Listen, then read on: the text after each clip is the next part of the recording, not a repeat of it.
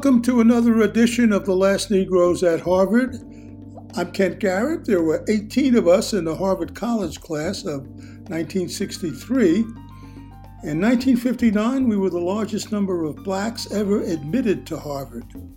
This podcast is about being black in America for over 80 years. It is Friday, December 22nd, 2023. Coming up, the IDF is hiding its military casualty figures. Plus, Caitlin Johnston writes that, at this point, we have to always assume Israel is lying until proven otherwise. We begin with the IDF hiding its casualty figures. How exactly, what are the mechanisms that Israel is using here, in their attempt to substitute an image of victory for the Israeli army? I know that Abdul Jawad touched on it a little bit, but what are your thoughts on that? Yeah, well, it's part of a multi-pronged strategy, and one of the other elements of that strategy has been to exaggerate their successes. And to downgrade or completely censor their failures. And so we've been following on this show for 2 months about the situation about Israeli casualties. And we've been careful about it because we don't want to speculate. But we've been saying carefully that the videos that we've been watching clearly don't match to the injury reports.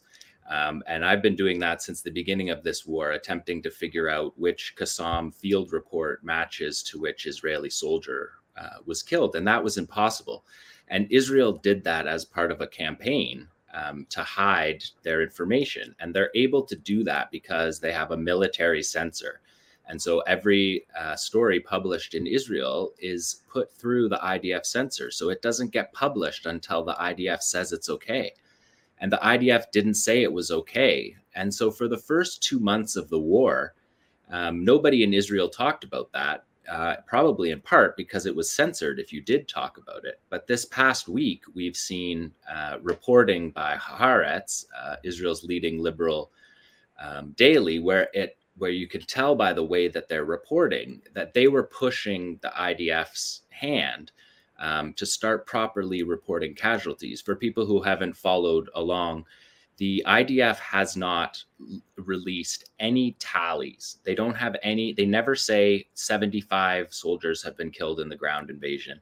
They never say a number of injured and deaths combined as casualties. So they've been systematically covering up those numbers. But because they're covering it up, we weren't able to see how that process was working. But now we do, because this week Haaretz apparently pushed the IDF to release the casualty information. And in the process of releasing this casualty information, Haaretz wrote this story that talked about how in every single hospital in Israel, there's a 24/7 IDF monitoring of the hospital communications to ensure that no information was released. And this goes not just for numbers of injured, but anything that was considered to be suggestive of that. So, for example, they weren't reporting how many helicopters landed on their roof, because that kind of information would be suggestive of the type of injuries and the number of injuries that are coming. So before this week, we had no information on that. On Yom Kippur, which is an annual tradition in Israel, the Defense Ministry celebrates everyone who's died in wars defending Israel.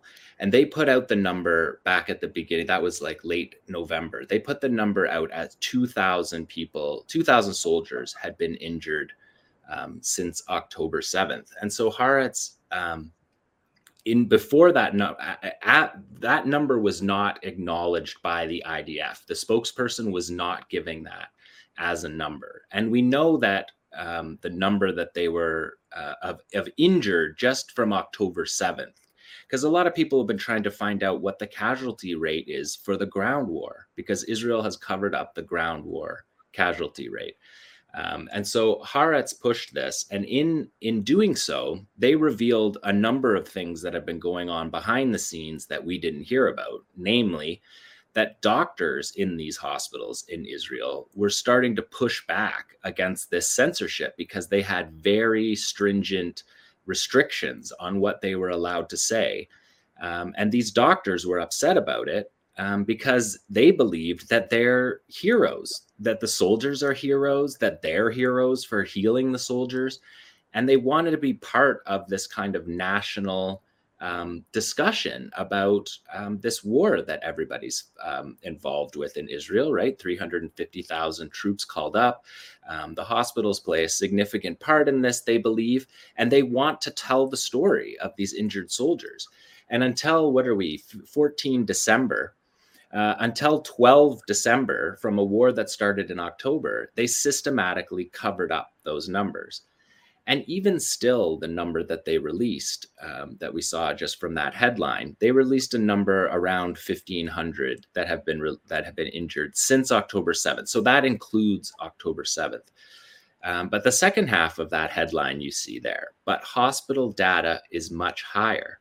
So in the push that Haaretz was doing to get the IDF to release the information, Haaretz went around to each hospital in Israel, and each hospital categorizes soldier injuries. That's part of the process that they've done for the state of Israel since the beginning. This is all new for this war. Previously, there was tallies. I mean, normally in any wire story, that the tally of the fatalities is something that would be included in every wire story, right? At the bottom, this many Palestinians have been killed, this many Israelis have been killed. But that had not happened until this week. And so Haaretz got the data from the hospitals themselves. And if you see the numbers just from those hospitals, Ashkelon alone, which is the closest hospital to the Gaza Strip, according to Haaretz, this is as of last week's data. According to Haaretz, Ashkelon alone has 1,949 casualties. So 500 more than the IDF says total, because now the IDF is acknowledging a number. But even that number that they're reporting is a fraction of the number that the hospital data shows. At each of these hospitals, let me give you a couple more examples. Beersheba, which is the second closest hospital, it's 1,000 itself. So just those two hospitals right there are double the number that the IDF is claiming. And then there's the Tel Aviv hospitals where people who are seriously injured go to. And those numbers are 700. So just from those three examples, and then there's dozens of hospitals all over Israel that have casualties in them as well. So we see on the one hand, using sexual violence as a tool to rob masculinity on the one hand to paint a picture of victory. And then on the other hand, you're hiding your stories of what's happening to your soldiers. And that has been percolating just under the surface in Israel. I was listening to the IDF spokesperson doing a Twitter space the other day, and somebody phoned into the Twitter space and said to him straight up, "Why are you covering up?" He said he was the uncle of a soldier who fought, a captain who fought, and he didn't understand why Israel wasn't telling the truth about their casualties. With the idea being that you're not telling stories of heroes. You're not creating an image of victory. You're not creating something that we can take back to our people that describes a sacrifice that was made for this devastating defeat that happened on October 7th. That's put a lot of core beliefs of their country into question. And some people in Israel believed that should be part of the fight back to what happened on October 7th, that you celebrate your heroes. So this is the first week of the war, now 7 weeks in, that this has happened. And you can see it happening in a structural way. The chief of staff, Halevi, he went to the rehab hospital yesterday and did a photo op with injured soldiers. Nobody has talked about injured soldiers in the IDF for this whole war. And he went and did this campaign. we'll probably talk about it more later in the show when we talk about Shujaiya, but as Abdul Jawad said, that Golani unit that got hit in Shujaiya the other day, they came out and described in detail what happened to their fighters. That's a first time. That hasn't happened. And so what we've seen, and we talked about it a couple shows ago, it does seem, though, that Israel came out of the pause, out of the fighting pause, and got basically feedback from their focus groups on what has to be done to build an image of victory that allows you to withdraw from this war with some semblance of at least operational legitimacy, because we know they've lost moral legitimacy. And so they want to have some kind of symbol of victory. And for the Israelis, because they don't have the operational or moral legitimacy to fall back on, their principal warfighting strategy is to stay alive. And we've seen that in part of the brutality of the massacres in the Gaza Strip is cowardice. It's cowardice of their soldiers who don't want to go and risk themselves. And so Israel believes that and you can see it by this whole story, that they believe operational success is synonymous with low casualties, which is, completely separate from the concept of defeating a guerrilla group that's embedded under the ground with tens of thousands of fighters who you are very clearly not going to fight under the ground. Caitlin Johnstone writes that at this point we have to always assume Israel is lying until proven otherwise. Her piece is read by Tim Foley. At this point, we have to always assume Israel is lying until proven otherwise. Notes from the edge of the narrative matrix. Israel is killing journalists at a historic rate, is killing an unprecedented number of journalists, and is starving 500,000 civilians while raining military explosives on a giant concentration camp. No part of this is complicated. No part of this is two-sided. On Tuesday, Israel killed a Palestinian baby girl who was born during the IDF bombing campaign on Gaza. They've been killing children so aggressively for so long now that they're starting to kill children who were born after the child killing began. 17 days. Al-Amira Aisha got 17 days on this planet before being crushed to death by an Israeli airstrike on her home in Rafah, alongside her 2-year-old brother Ahmed and 25 others who'd been living in the same apartment building. She never knew a day of peace. A Washington Post investigative report into Israel's attack on Al-Shifa Hospital has found that the evidence presented by the Israeli government falls short of showing that Hamas has been using the hospital as a command and control center. The Post reports it came to this conclusion after analysis of open-source visuals, satellite imagery, and all of the publicly released IDF materials. At this point, the default assumption of any thinking person should be that all claims made by Israel are lies, until proven otherwise by mountains of rock-solid evidence.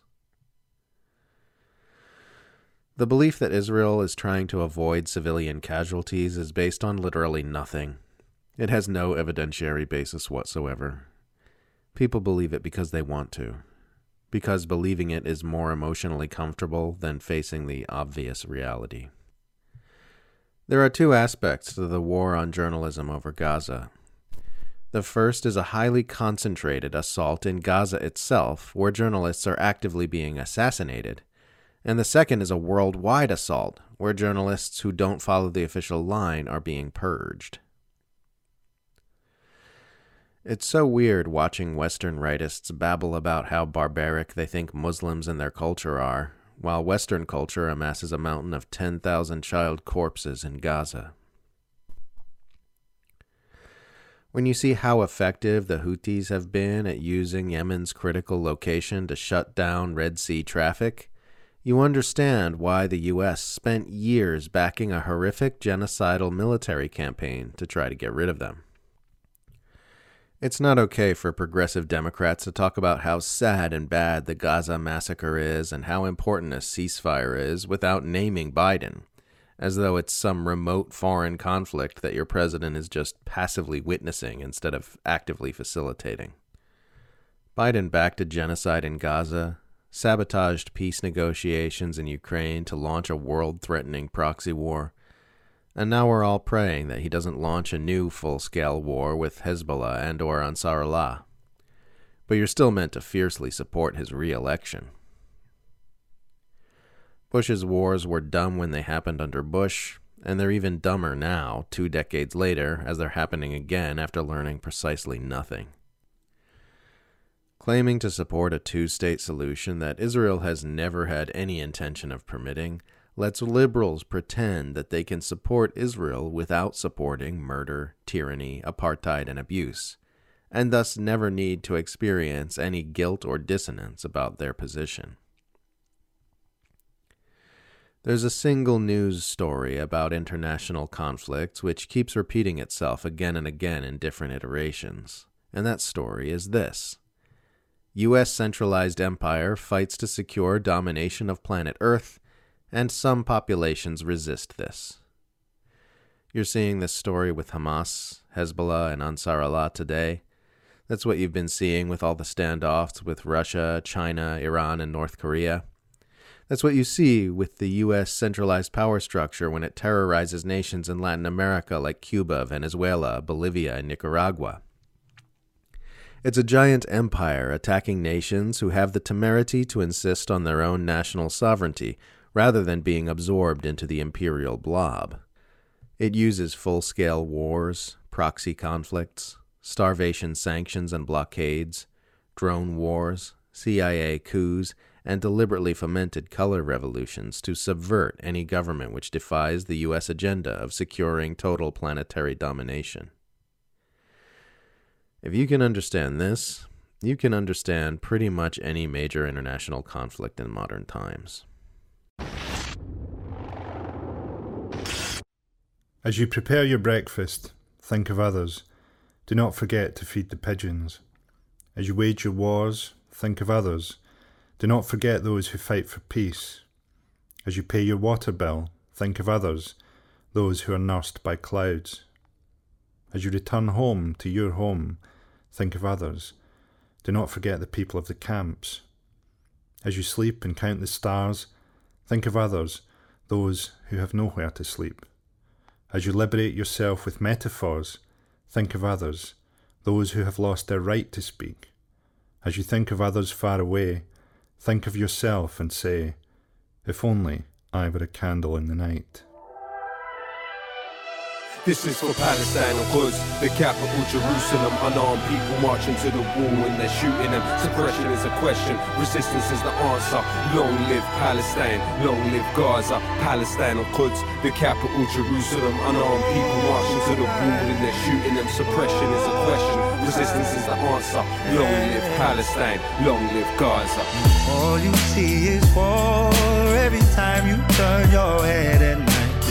Bloodshed on the floor, mother cries, who cries for her this time? There's truth between these walls, see the lies between the lines they hide. Where the bullets coming from the tyrants dressed in our disguise. I'm a rider till the end, even if I gotta push back for all my friends. Cause you know that I'm a fighter, let me see a lighter. And we not gonna stop the Palestine is free. But still you know that I'm a rider till the end, even if I gotta push back for all my friends. Cause you know that I'm a fighter, let me see a lighter. And we not gonna stop the Palestine is free. Taught to not love, taught to be blind, taught to not care. Tell me what's real, borderlines, military despair. How to exist if there's no rights to be human in fear? And if you take away your home, where's the heart supposed to live? Taught to not love, taught to be blind, taught to not care. Tell me what's real, borderlines, military despair. How to exist if there's no rights to be human in fear? And if you take away your home, where's the heart supposed to live?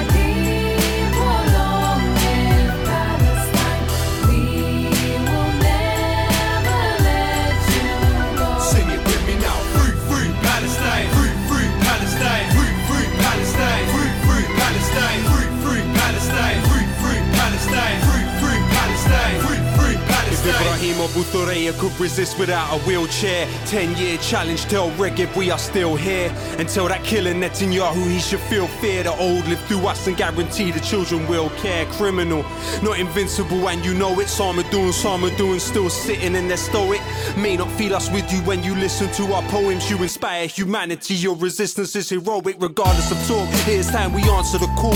Through your strength of spirit you provide example for all. How to live, how to love when attacked from the clouds above. Loud and clear the songs you sung can't be drowned by the sound of guns. Won't just watch your tragic times through a satellite dish. The least that we can give you is an anthem like this. They panic tried to analyze and sanitize this, but we love you more than ever. Still Palestine lives. Free my people, long live Palestine. We will never let you go. Sing it with me now. Free, free Palestine. Free, free Palestine. Free, free Palestine. Free, free Palestine. Free, free Palestine. Free, free Palestine. Free, free Palestine. Free, free Palestine. No change, no. Run away, away. All the hate to face, time to change this state. No change, no. Run away, away. All the hate to face. Time to change this state. No change, no. Continuing oppression of the Palestinians, encircling of the people of Gaza, the killing of civilians, the burning of homes, the daily oppression, the theft of land, the apartheid system in the West Bank, where there are two road systems, and I've been, and I'm sure you have, and you see the Israeli road, you see like a spanking new highway with just the settler cars going backwards and forwards. Then you see the old Palestinian roads, and it's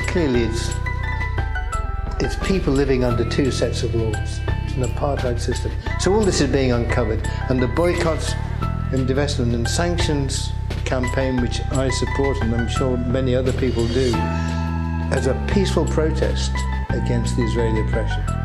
Support groups have got to keep proclaiming the rights of the Palestinians are the right to return, the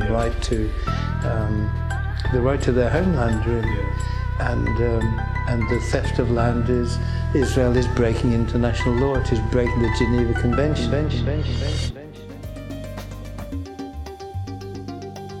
I'm Kent Garrett. That is it for this Friday, December 22nd edition of The Last Negroes at Harvard.